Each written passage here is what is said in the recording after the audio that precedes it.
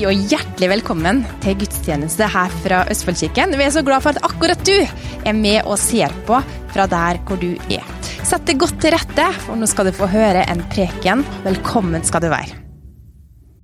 Har du forventninger? Det noen som forventer at Gud kommer til å snakke til deg i dag?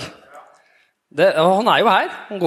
Det står faktisk i Bibelen at der 2 eller 3 samlet i mitt navn, der han midt iblant oss. Og vet du hva jeg har lært meg, helt fra jeg var ungdom? Jeg har lært meg å ta Guds ord på alvor.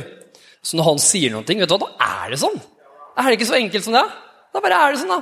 Så Jesus, han her.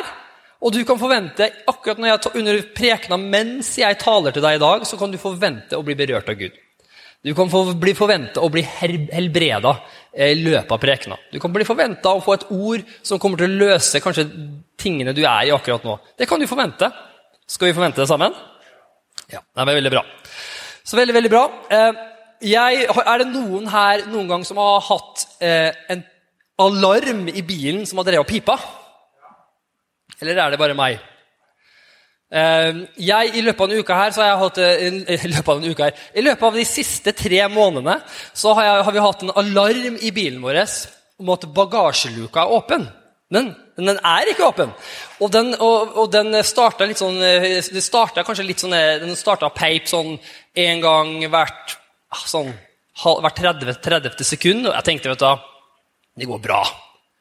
Den jo igjen, så alt det går bra. Men så begynte den å pipe hvert 5. sekund. Så nå piper den hvert 5. sekund, mens jeg og Hanna ute og kjører, så piper den. Og i starten, når jeg begynner å kjøre på tur, så tenker du kanskje at jeg skal klare å bare tune ut den pipelyden. Men vet du hva? Det tortur. Pipelyd fra biler. Jeg vet ikke hvor det kommer Andreas Loftheim. Men det som greit, det en grunn til den pipelyden. Men det jeg og Hanna gjør, vi skrur på musikk. Men vi kan ikke skru på musikk på bilen. Vi kan ikke snakke telefonen i bilen. For da det musikk, og så stopper musikken, og så pip, pip, og så kommer musikken på igjen. Så det kan vi ikke. Så vi må ha musikk på telefonen vår ved siden av, for å overdøve denne pipelyden. Nå har vi endelig bestilt time til verksted. For å prøve å finne ut av denne pipelyden. Men vet du hva som jeg har funnet ut? Jeg har funnet ut at når det en pipelyd i bilen, så har jeg funnet ut det at pipelyden ikke problemet. Det noen som har oppdaget det? Pipelyden ikke problemet. Problemet dypere. Noen ganger så tror du at det pipelyden som problemet, for det så mye piping i alle nye biler. Det piper overalt, holdt jeg på å si. Men så det den ene pipelyden som du ikke får bort, som så irriterende. Ja, for du Jeg har en skikkelig svær mikrofon, så ja. Bra. Du vet at det forskjellige typer noen har sånne viftere. Har du noen som har sett en McIntyre, sånn viftere, og så det noen som står helt stille når det kommer en bil, og så det noen som får helt panikk. Det så morsomt. Jeg den som vifter og slår. Det hvem vi Ok, men vet du hva? Bare tilbake til pipelyden. Det viktig, skjønner du, pipelyd i bilen. Det som greia med den pipelyden, det at det alltid en årsak til den pipelyden. Og vet du hva, men mange ganger i livet vårt, så driver vi og behandler pipelydene. De overfladiske problemene. Og vi prøver å finne ut hvorfor piper det. Og så prøver vi å skru på, liksom som jeg og Hanna gjør i bilen. Vi setter på musikken på full fres på telefonen, som ikke så veldig høyt, men det i hvert fall klarer å distrahere oss litt fra den pipelyden. Og så prøver vi hele tiden å distrahere oss selv bort fra den pipelyden, for vi tror, yes! Ja, tok den. Så det. Kommer du tilbake nå? Da blir det andre boller. Og så prøver vi å distrahere oss selv fra den pipelyden. Men vet du hva? I dag så har jeg lyst til å si til deg at vi trenger å finne ut grunnen til pipelyden. Alle som enig i det? Nå snakker jeg bildelengt, det en grunn til at jeg snakker om pipelyder i biler. Det ikke bare for at jeg utrolig irritert på den pipelyden, men det også kanskje en grunn. Men uansett, sånn det også, sånn med planter. Hvis du voksen, hvis det en plante, så ser du at den planten har masse bladene skikkelig dårlige. Du ser at bladene visne, de triste, for sånn som alle bladene hjemme hos oss. De triste. Hanna har en stor drøm om å ha et grønt, flott hus, Så hun kjøper nye planter hele tiden, men de visner kontinuerlig hele tiden. Så. Men det som greia er at hvis du prøver å behandle bladene, prøve å gi bladene litt massasje, liksom prøve å løfte opp bladene litt, det er ikke det som hjelper. Hva er det som hjelper nå? Det er veldig basic informasjon. Hva er det som hjelper? Vann. Hvorfor hjelper vann? Jo, for problemet er ikke bladene. Problemet er røttene. Så røttene trenger noen ting. Og hvis ikke røttene har det den trenger, hva skjer da? Hvis ikke roten er sunn, så er resten av planta ikke sunn. Og sånn er det, og dette er et bilde for det som snakker om at hvis du har overfladiske problemer, vi alle har det, ikke sant? Vi alle har ting som ikke er bra, og som vi sliter med. Er vi enige? Eller er det bare meg? Jeg vet at dere har det også, men jeg innrømmer det da. Og vi alle har det, men problemet er ofte at, vet du hva? Roten er ikke der den skal være. Og for helt ærlig, når vi tror at alt handler om den pipelyden, når vi tror at alt handler om bladene, det overfladiske, da blir ting ganske slitsomt. For når du fikser det, hva skjer da? Kommer det en ny pipelyd. Så fikser du det, så kommer det en ny pipelyd. Hvorfor? For at uansett hvor mye du prøver å fikse på den planta, på den bilen, hvis ikke ledningssystemet, det som er dypere, er i orden, hva skjer da? Da vil det alltid komme noe nytt. Hvorfor?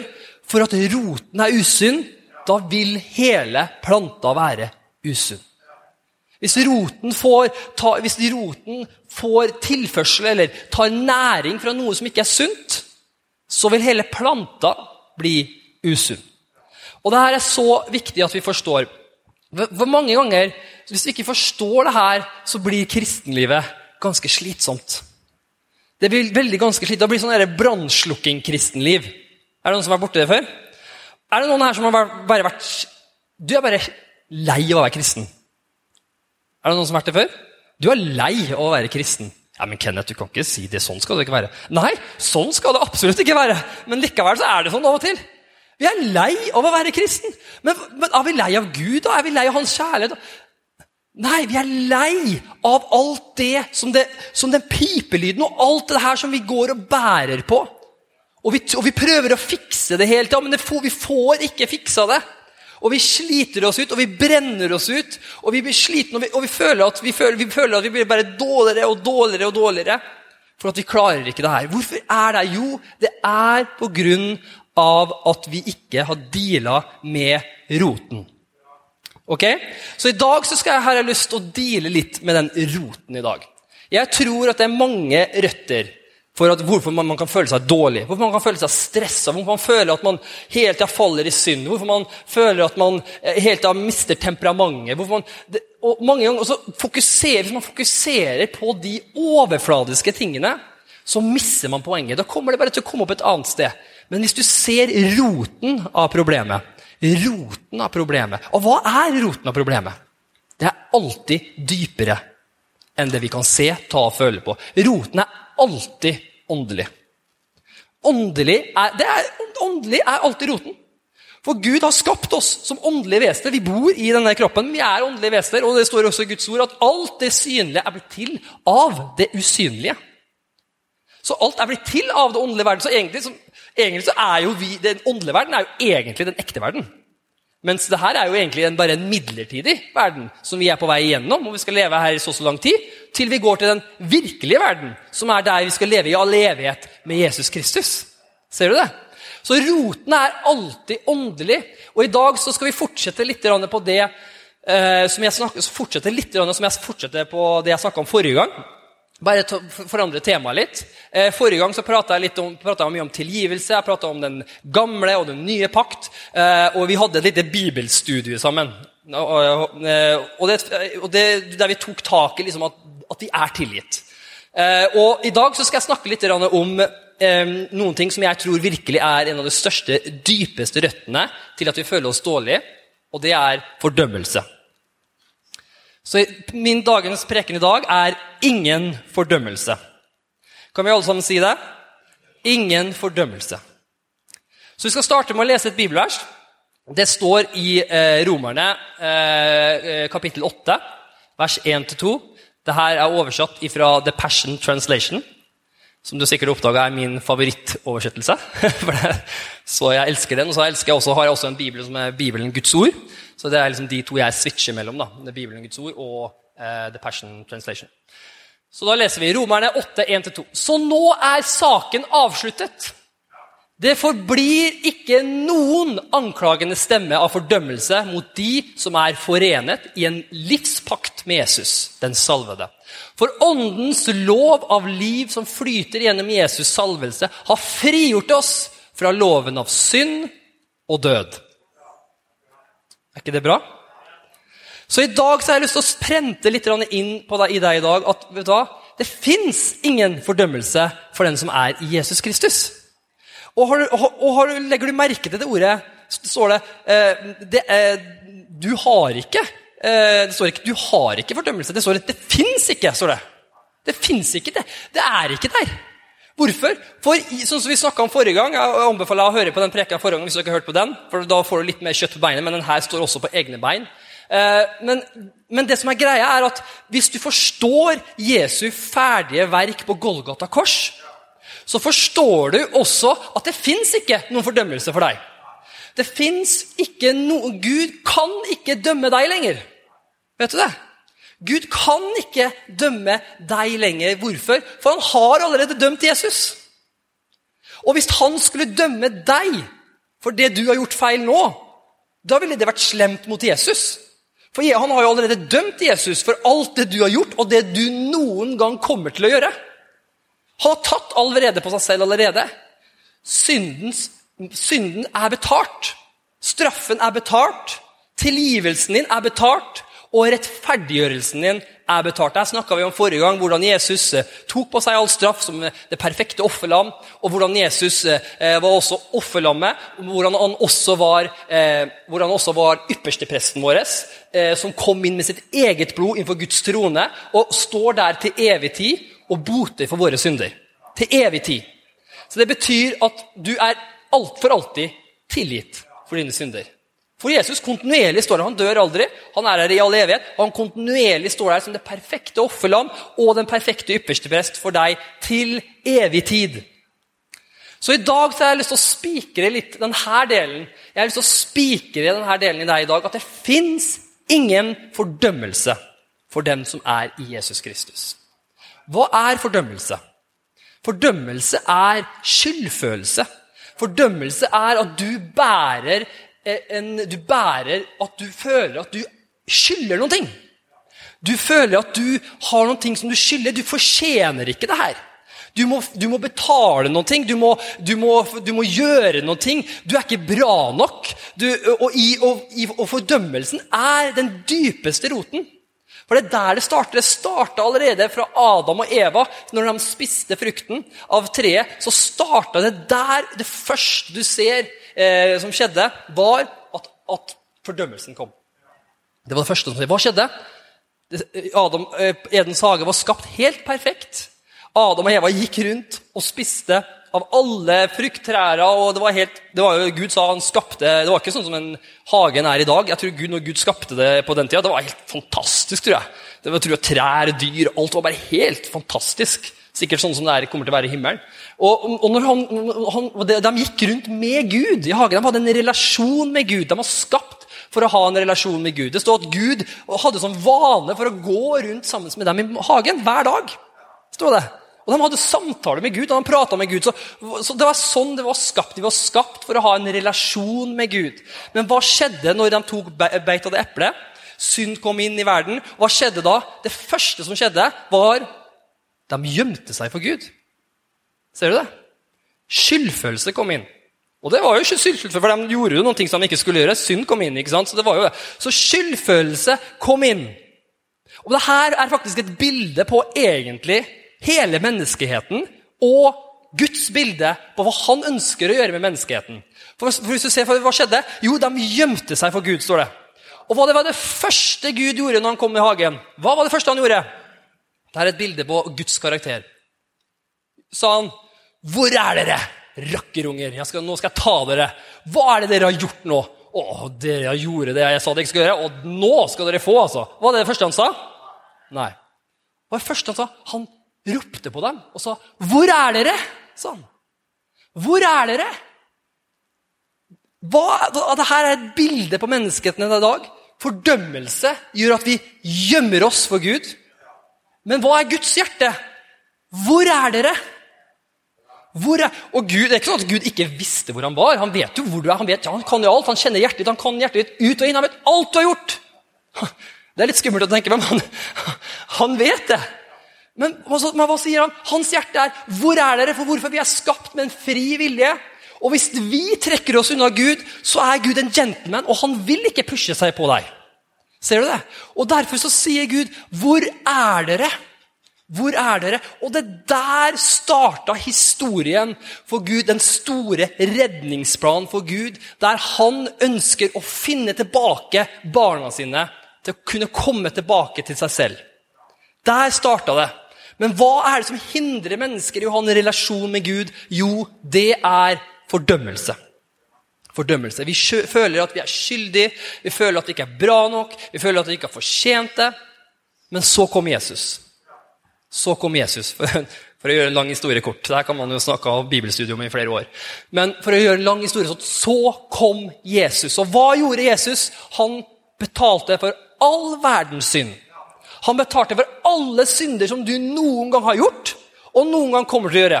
For ingen av oss levde når Jesus døde på korset. Er du enig i det? Ingen av oss levde når Jesus døde på korset, derfor så måtte han ha dødd for alle fremtidige synder også. Så han døde for alle synder du noen kommer til å gjøre, har han allerede betalt for. Og du har allerede fått tilgivelse for de synder du kommer til å gjøre. Men hæ? Ja, det er sant. Det står i Guds ord veldig klart. Og derfor så sier Gud i dag at det finnes ikke lenger. Syndens makt er brutt.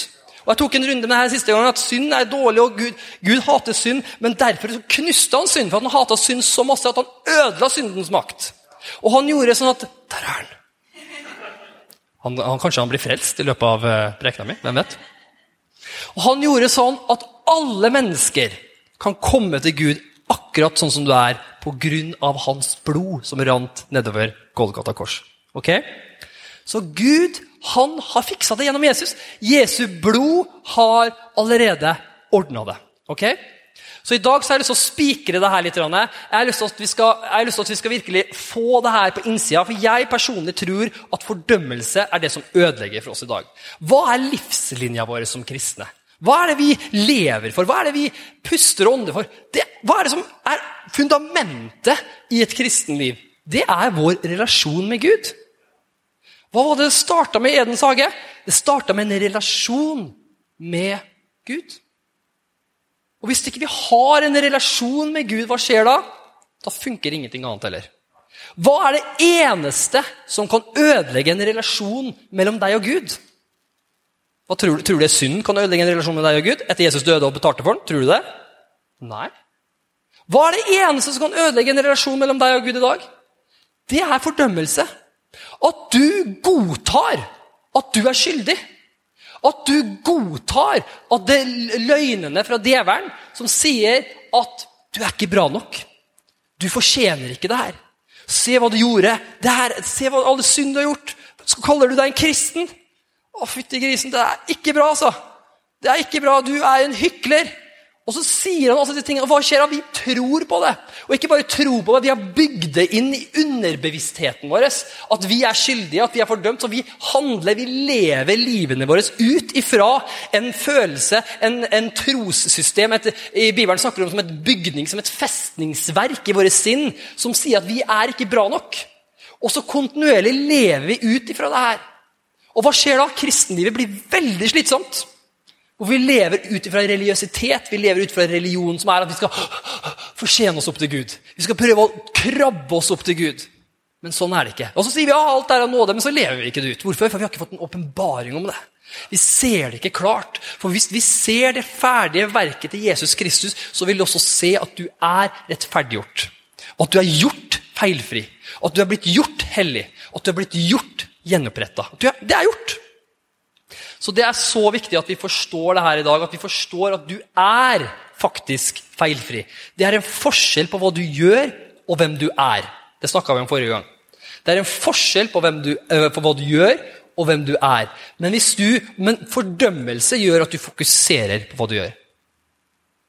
Hvis du fokuserer på hvem du er, så vil du automatisk begynne å oppføre deg som hvem du er. Fokuserer du på synd og alt du har gjort dårlig, så vil du automatisk fortsette å synde og gjøre dårlige ting. Skal vi lese noen flere bibelvers? Er du med i dag? Det blir litt bibelstudium i dag. Er dere klar for det? Skal vi lese Romerne 5, 1-2, og så hopper vi til vers 9 etterpå. Det står det. Vår tro på Jesus overfører Guds rettferdighet til oss, og nå deklarerer han oss som feilfri i sine øyne. Der er Bibelen, her er ikke jeg som snakker, der er Bibelen. Jeg sier det en gang til. Vår tro på Jesus, står det. Alt det du har gjort for å fortjene Jesus, står det det? Nei. Vår tro på Jesus, at du har tatt imot Jesus og sagt ja til han i ditt liv, så står det, da overføres Guds rettferdighet til oss. Og nå deklarerer han deg som feilfri i sine øyne. Dette betyr at vi nå kan nyte av en sann og varende fred med Gud. Alt sammen på grunn av det vår Herre Jesus, den salvede, har gjort for oss. Fortsetter vi. Vers 2. Vår tro garanterer oss permanent tilgang inn til hans store godhet, som han har gitt som har gitt oss en perfekt relasjon med Gud. For en fantastisk glede som bryter ut fra innsiden av oss når vi fortsetter å feire vårt håp om å få oppleve Guds herlighet. Så hopper vi til vers 9. For gjennom Jesu blod så har vi hørt den kraftfulle deklarasjonen. Du er rettferdig i mine øyne. Og på grunn av Jesu offer vil du aldri oppleve Guds vrede. Når jeg leste de bibelversene her om dagen, så tenkte jeg, hvordan har vi misset det her? Hvordan har kristne misset det her? Så når det står så klart og tydelig i Gud, så at vi er feilfri i Guds øyne, vi er rene, ikke på grunn av deg selv, men på grunn av det Jesus gjorde for deg, så har du nå fått det. Uten at du trenger å gjøre noen ting, og det her skurrer med hjertet til så mange, ja, men jeg må jo jobbe for å bli hellig, ja, men jeg må jo gjøre masse greier. Nei, du må ikke det. Du bare lever ut ifra det du er. Og så når du fokuserer på hvem du er, når du fokuserer på hva Bibelen sier om deg, når du fokuserer på at jeg er rettferdig, hva skjer da? Da fokuserer du på det der, og da vil du begynne å leve ut den sannheten, at du er rettferdiggjort i Jesus. Hva betyr rettferdiggjort? Det betyr at du har blitt gjort rett med Jesus. Det betyr at alt det du har gjort er nå visket bort. Alle synder er glemt, og nå er du rettferdiggjort. Du er ren, du er hellig og rettferdiggjort innenfor Gud. Er vi med? Vepsen er med? Det er bra. Hvor mange er det som tror at den tør å stikke meg? Veldig, veldig bra. Ok, da skal vi gå til neste bibelvers. I dag så kommer jeg til å lese en del bibelvers. Hvorfor? For jeg har lyst til å spikre det her i dag. Jeg har lyst til at vi skal få det her på innsiden av oss. Og for å få det her på innsiden av oss, så trenger vi egentlig å bare høre hva Guds ord sier om det. Guds ord sier, og da trenger vi egentlig å høre hva ofte så liker jeg å lese i brevene. For Jesus sa faktisk jeg kan jo slå det opp, det står i Johannes 16, så sa han 12-13, så sa han, jeg har enda mye å si dere, men dere kan enda ikke bære det nå. Men når han, sannhetens ånd, altså den hellige ånd, kommer, skal han veilede dere til den hele sannheten. For han skal ikke tale ut ifra seg selv, men det han hører skal han tale. Og han skal ikke forkynne de ting, og han skal forkynne de ting som skal komme. Så ofte så tenker jeg, vet du hva, det er veldig viktig at vi fyller oss med det som står i brevene. Hvis vi kun fyller oss med det som står i evangeliene, som er fantastisk, for da får vi se Jesu liv, og hvordan han levde, og det er et eksempel på hvordan vi skal leve. Men det er veldig mye ting som Jesus ikke kunne si i evangeliene, som kommer fram i brevene. På grunn av at han kunne ikke si det til dem da. Hvorfor? For de var ikke født på ny. Disiplene de var fortsatt med en syndfull ånd. De var ikke født på ny før han døde på korset. Og da står det at da brukte han 40 dager på å undervise dem. Men det står det ikke så veldig mye om alt det han i Nysa. Det står litt rann. Men her kommer det faktisk, når Peter og alle brevene til Paulus, der er det faktisk en åpenbaring, akkurat som bekrefter det bibelverset som Jesus sa. Det er en åpenbaring som den hellige ånd har gitt dem, utifra hva som skjedde på korset. Så derfor så er det veldig viktig å se hva brevene sier om saken. Ok? Så skal vi hopper vi til Johannes 16, 8-11. Skal vi se, Johannes 16, der.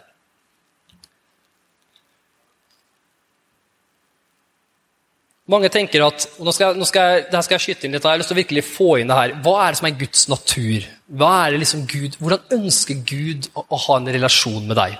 Jeg husker tidligere mitt kristne, var ikke mange år siden. Jeg har slitt med religiøsitet mange år. Jeg har slitt med loviskhet. Jeg har hatt Hilde og Erik vet, for jeg har snakket med dem masse om det. Og rett og slett, jeg har hatt så mange ting i livet mitt som har bare vært religiøst. Og det har vært perioder i livet der jeg virkelig har trodd at det har vært stemmer i livet mitt som jeg trodde var Gud. Som jeg trodde var fra Gud, og så var det egentlig ikke fra Gud. I det hele tatt. Det var en stemme av fordømmelse. Har du hørt den stemmen noen gang? Og du burde. Og se på han, hvorfor er ikke du sånn? Se på hva hun gjør for Gud, hvorfor er ikke du sånn? Og så, burde ikke du gjøre ditt, burde ikke du gjøre datt? Og så har vi det her liggende smak, så tror vi det her er hvordan den hellige ånd leder deg. Vi tror at den hellige ånd, for vi leser det bibelverset her, Johannes 16,8, og så tar vi det ut av kontekst. For her i bibelverset sier det at for når han kommer, skal han overbevise verden om synd, rettferdighet og dom. Så stopper vi der. Og så quoter vi det bibelverset, så sier vi, ja, men den hellige ånd overbeviser om synd, og den hellige ånd overbeviser om rettferdighet og dom. Så den hellige ånd overbeviser meg om synd. Men hvis du leser videre i verset, så står det faktisk om synd, for at de ikke tror på meg, står det. Og det samme leser du i Johannes 3,16 som vi leste forrige gang, så står det at det har jeg ikke fått opp akkurat nå, men det står at det er kun en synd. Verden er allerede dømt. Jesus sa, jeg kommer ikke for å dømme verden, for den er allerede dømt. Hvorfor er den dømt? For den trodde ikke på den enbårne sønns navn. Og dette er dommen, at lyset kom inn i verden, men de valgte mørkere i forhold til lyset. Ser du det? Så det er kun en synd, folkens. Alle andre synder er tatt hånd om. Alle andre synder er betalt, for det er kun én synd. Det er å ikke tro på Jesus. Det er kun ett tre i hagen. Ett tre i hagen. Nå er det kun én synd. Og hvem er det han da snakker til her, Jesus? Snakker han til deg som har tatt imot Jesus? Nei. Så den hellige ånd vil ikke overbevise deg om synd. Hvorfor? For du har tatt imot Jesus. Men nummer 2 er for deg, og om rettferdighet, fordi jeg går til Faderen. Hva er det Jesus går til Faderen? Han går til Faderen med sitt blod, som et perfekte offerlam, og som en perfekte ypperste prest, og så stiller han seg foran Faderen, og så sier han, her er mitt blod, har jeg betalt for all verdens synd, og som vi leste i stad, jeg deklarerer nå, de som har tatt imot meg, for rettferdiggjort. Hva betyr det? De har gjort rett med meg. Ser du det? Så hva er den hellige ånd? Er det å overbevise noen dom? En dag skal du bli dømt? Nei. Det står om dom fordi denne verdens fyrste er dømt, står det. Han snakker ikke om dom til deg, han snakker om djevelen, mørkets fyrste, som går og ødelegger og gjør alt det tullet på den jorda som skjer i dag. Han er allerede dømt. Så hva er det eneste Jesus snakker om? Han snakker om deg. Han snakker om rettferdighet. Hva er den hellige ånd vil si til deg? Hva er den hellige ånd har lyst til å overbevise deg om? Han vil overbevise deg om rettferdighet. Ser du det? Han vil ikke overbevise deg om synd. Det er ikke fra den hellige ånd. Hvis du faller i synd, hva er den hellige ånd gjør da? Han sier, det der er ikke hvem du er, sier han da. Han sier ikke, fytte grisen, hva gjorde du det der for?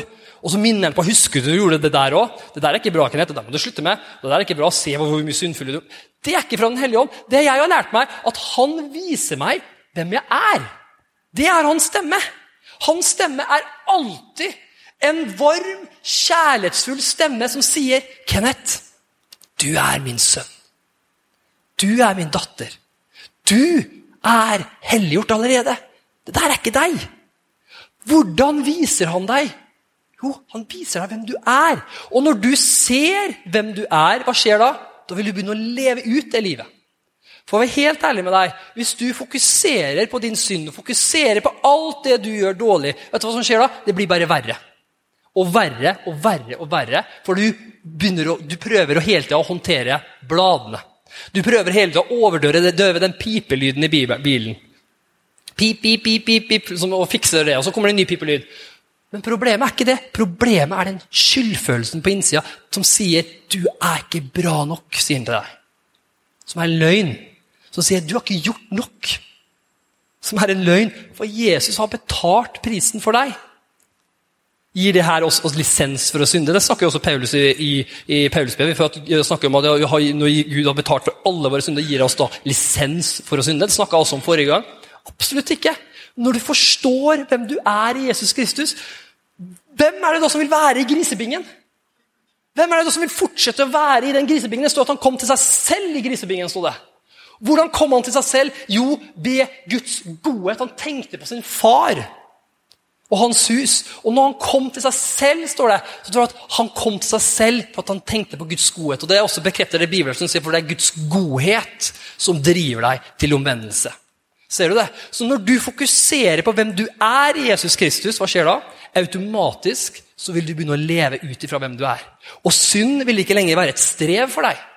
Og å leve hellig vil ikke lenger være et strev for deg, for det hvem du Det blir naturlig for deg. Du vil ikke stå sånn her, å nei, jeg har veldig lyst til å gjøre det der, jeg har veldig lyst til å synde, og jeg har veldig lyst, men jeg skal holde meg borte fra det, og jeg skal jobbe for å ikke gjøre det. Det blir ikke sånn lenger da. Når jeg har lært det har jeg gjort så mange ganger, og det funker for en periode, men så faller du. Så funker det for en periode igjen, så faller du. Så funker det for en periode, og så, du blir så sliten. Og det derfor mange kristne har sånne du har sånne kristenbobler, og så har du sånne tilfluktsrom fra kristenbobla. Der du liksom, du kristen her, og alt bra, helt til du ikke orker å være kristen mer, og så hopper du inn i den der tilfluktsstedet ditt, som kanskje som den overdøvende musikken, som du bare, her kan jeg slappe av, nå endelig jeg for meg selv, liksom. Men sånn det ikke skal være. Gud jo fantastisk. Han skal være med på alt. Det ikke noe boble her. Han livet. Han ikke et fengsel. Han i de åpne landskap. Men grunnen til at mange av oss tror han i fengsel, for vi tror at religiøsitet hvem Gud Og derfor så får vi en sånn følelse av Gud, for at vi vil gjerne ha Gud, for vi har opplevd hans godhet, men vi vil ikke ha fengselet. Vi vil ikke ha alle de religiøse pliktene og alt det gærne, men vi vil ha Gud, men vi vil ikke ha fengselet, men vi vil ha Gud, og så driver vi sånn her hele tiden. Problemet at fengselet ikke Gud. Gud i de åpne plasser. Når du tar imot Jesus, så det frihet. Alle sammen sier frihet.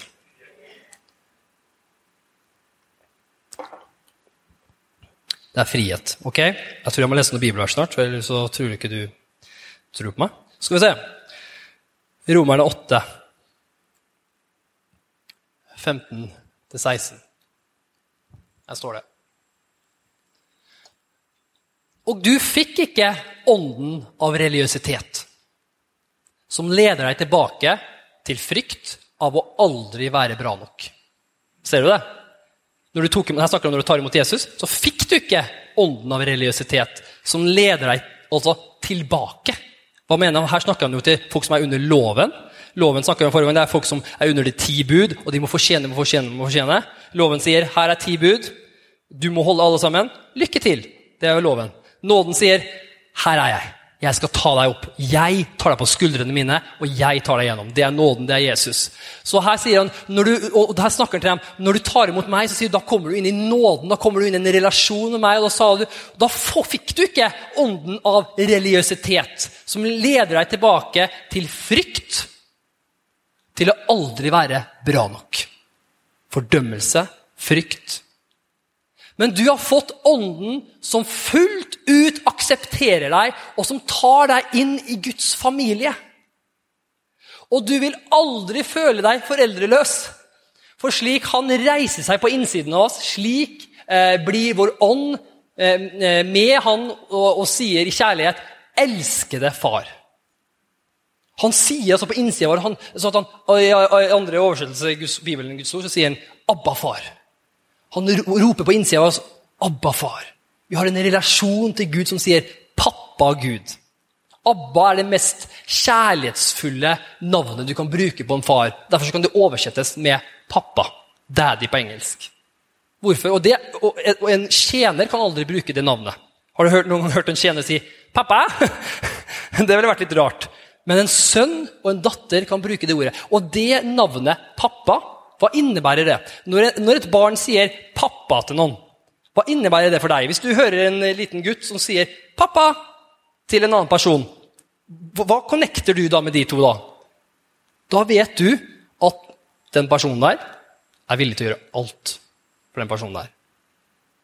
Det er et bånd der som er så full av kjærlighet at han er villig til å offre alt for den personen der. Og alt hva faren har, tilhører nå den personen der. Hvorfor? Han har kalt han pappa. Ser du det? Det er et bilde på at alt hva Gud har til deg, tilhører nå deg. Ok, så fortsetter vi å lese. For den hellige ånd gjør Guds farskap ekte for oss ved at han visker inn i vårt indre. Du er Guds elskede barn. Kan vi alle sammen si det? Jeg er Guds elskede barn. Er det på grunn av hva du har gjort? Nei. Er det på grunn av at du har skjerpet deg så mye i siste? Nei. Det er kun på grunn av det Jesus gjorde på deg på korset. Så har du fått en gave av Gud. La meg si, når du får en gave av noen. Så jeg har en gave til deg. Jeg har kjøpt en ny bil til deg. Hvem er det som har blitt glad da? Da har jeg i hvert fall blitt kvitt den pipinga. Du får en gave av noen, så får du en ny bil. Vær så god. Og så sier han, vet du hva? Dette er en gave til deg. Du trenger kun å betale meg 20 000 i måneden i resten av livet ditt. Er det en gave? Nei. Tror du Jesus gjør sånn med deg da? Sier, vet du hva? Jeg har betalt for alle syndene dine. Alle syndene er betalt. Men du må fortjene det. Men du må jobbe hardt for det. Er det da en gave? Nei. Jesu offer på Golgata kors er en gave. Helt fritt. Hva skjer da? For Jesus vet at når han eliminerer syndens kraft i ditt liv, og tilgjengeliggjør rettferdigheten, at du har fått en relasjon med Gud, så vet han at synd vil ikke lenger være et problem når du er connectet med Gud. Og djevelen vet det her også. Han vet at hvis han klarer å få snike inn fordømmelse i deg, så du tror du må fortjene, så vet han at da mister du din kraft. For hver gang du skal liksom gjøre noe for Gud, så bare minner han deg på alt dumme du har gjort, og så bare, så mister du alt motet. Så bare, jeg har ikke gjort nok. Jeg er ikke bra nok. Og så orker vi ikke. Så blir vi sliten, så kommer frykt inn. Tenk om jeg til og med ikke kommer til himmelen. Tenk om liksom ditten og tenk om datten. Så begynner de tingene å balle på seg, og så blir vi sliten, og så blir vi rett og slett sliten å være en kristen. Å leve et sånt liv som det her, som jeg har levd i mange, mange år, er veldig slitsomt. Det er det som brenner oss ut. Derfor er det så mange kristne der ute som er ulykkelige. Kristne skulle vært de mest glade menneskene som finnes på denne jorda her. Vi har fått livet. Vi har fått en relasjon med Gud som har skapt alt. Men fordømmelse for tyven kommer bare fra å stjele, myrde og ødelegge. Og det han har lyst til å stjele aller mest er din visshet på at du er tilgitt, og din visshet på at du er rettferdiggjort, din visshet at du nå kan komme med frimodighet innenfor Guds trone, en visshet på at du kan kalle Gud pappa Gud. Alt det her vil han stjele fra deg. For hvis han klarer å stjele det fra deg, så er vi kraftløse. Da kan lovsangerne komme opp, skal vi avslutte.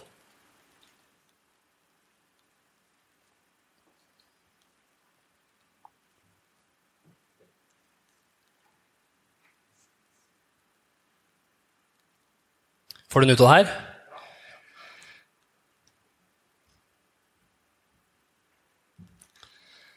Så jeg har lyst til å gi deg en liten oppgave neste gang, som jeg har begynt å gjøre selv. I stedet for å straffe deg selv hver gang, og minne deg selv på hvor dårlig person du er hver gang du faller i synd. Hver gang du gjør noe dumt. Hver gang du bare, så dum det går an til å bli. Mange har hatt den der følelsen der, at det går an å være så dum. At det går an til å si noe så deit. Så jeg har lyst til å gi deg en liten lekse til neste gang. I stedet for å si, jeg må skjerpe meg. Jeg må skjerpe meg. Jeg må gjøre noe. Jeg må lese Bibelen, eller jeg må gjøre noe. Eller også prøve å fortjene. I stedet for å si det, så vil jeg at du skal si det. Si, takk Jesus, for at jeg er tilgitt. Takk Jesus, for det her er ikke hvem jeg er. Takk Jesus, for du har betalt for mine synder, og måten jeg oppførte meg nå, det er ikke hvem jeg er. Jeg takker deg Jesus, for jeg er som du er, sånn er jeg i denne verden. Det er et bibelvers. Som du er, Gud sitter på Guds trone, han sitter ved Guds høyre side. Der sitter han. Er Jesus litt syndfull? Er ikke han helt ren? Han er helt ren, han er helt hellig, og så står det i Guds ord, som han er. Sånn er vi i denne verden. Sånn ser Gud på deg. For det står i Guds ord at han ser nå på deg som hellig, feilfri og gjenopprettet. Hva betyr det?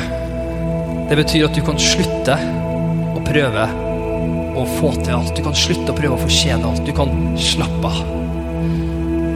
En del av å bli en kristen, en del av løftet å bli en kristen, er å komme inn i Guds hvile. For å være helt ærlig, hvis du hele tiden driver og straffer deg selv, er det hvile?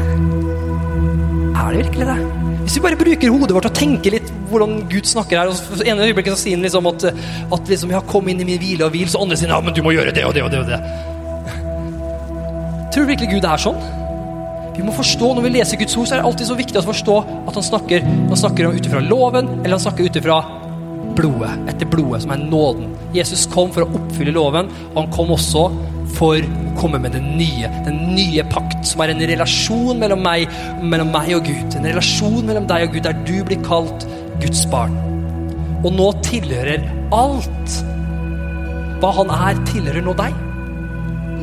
Derfor så akkurat nå, så kan du faktisk ta imot fra Gud, uten å ha fortjent det, for Jesus har fortjent det for deg. Det er så bra, det er så fantastisk, at vi sliter med å få inn det her. Det er så bra og fantastisk at det her er vanskelig for oss å ta inn. For vi har blitt prentet inn så lenge at vi må fortjene, vi må gjøre, og vi må skjerpe oss, og vi må bli helliggjort, og vi må gjøre alt det greiene der. Så sannheten er, du er allerede helliggjort. Og når du begynner å se at du er helliggjort, så vil du begynne å leve ut din helliggjørelse. Du vil begynne å leve ut kjærlighet, du vil begynne å leve ut at du blir mild. Når du har en relasjon med Jesus, så vil du ikke noe annet enn å elske mennesker. Du elsker å fortelle om Jesus, for du har en relasjon med han. Du elsker å gjøre godt, du elsker å gi, du elsker å lese Bibelen, du elsker å komme til kirka. Hvorfor? For du har en relasjon med Gud. Det er noe fantastisk. Det er ikke noe du må, du elsker det. Det er fantastisk. Og synd blir du bare kvalm av. Seriøst. Du blir frastøtt av det. Hvorfor? For du har opplevd noe som mye mer fantastisk. Så begynn å si hvem du er. Begynn å si, jeg er Guds sønn. Jeg er Guds datter. Og slutt å lytte på stemmen til denne verdens Gud, som kalles for anklageren av brødrene. Hans jobb er å anklage. Hvorfor tror du han kalles anklageren av brødrene? For hvis han kan anklage deg, som er løgn, så får han deg til å tro på at det er noe som ikke er betalt for ennå. Det er noe som ikke er fikset ennå. Og hva er det som skjer med deg når du tror at det er noe som ikke er fikset mellom deg og Gud? Det kan være det minste ting. Hva tror du skjer med deg da?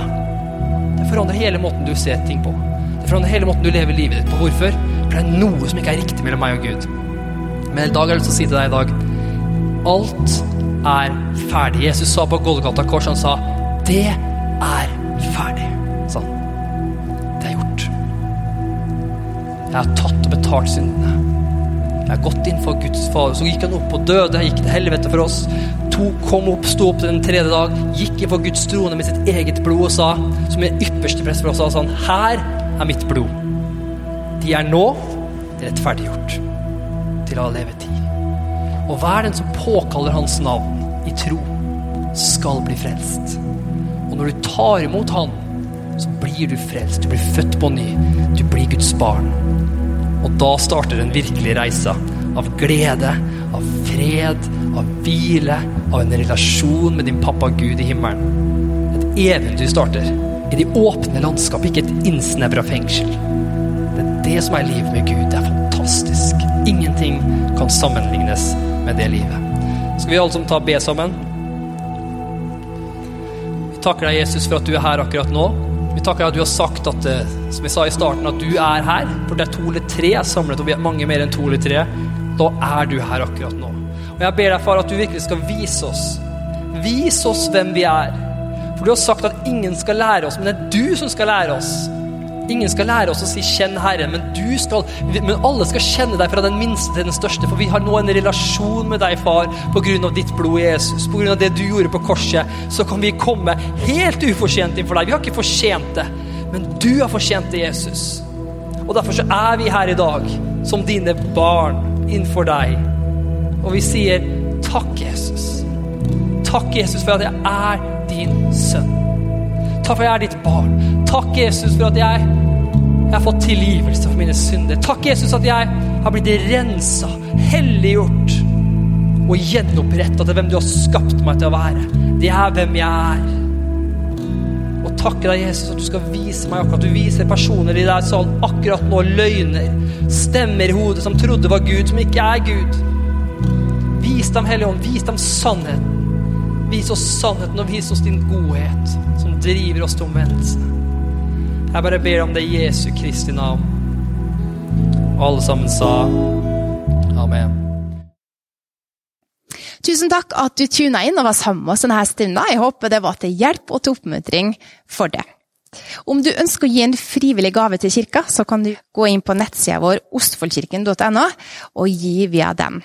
Der kan du også kontakte oss, eller du kan gjøre det via informasjon som står på skjermen nå. Da ønsker jeg deg en riktig velsignet uke.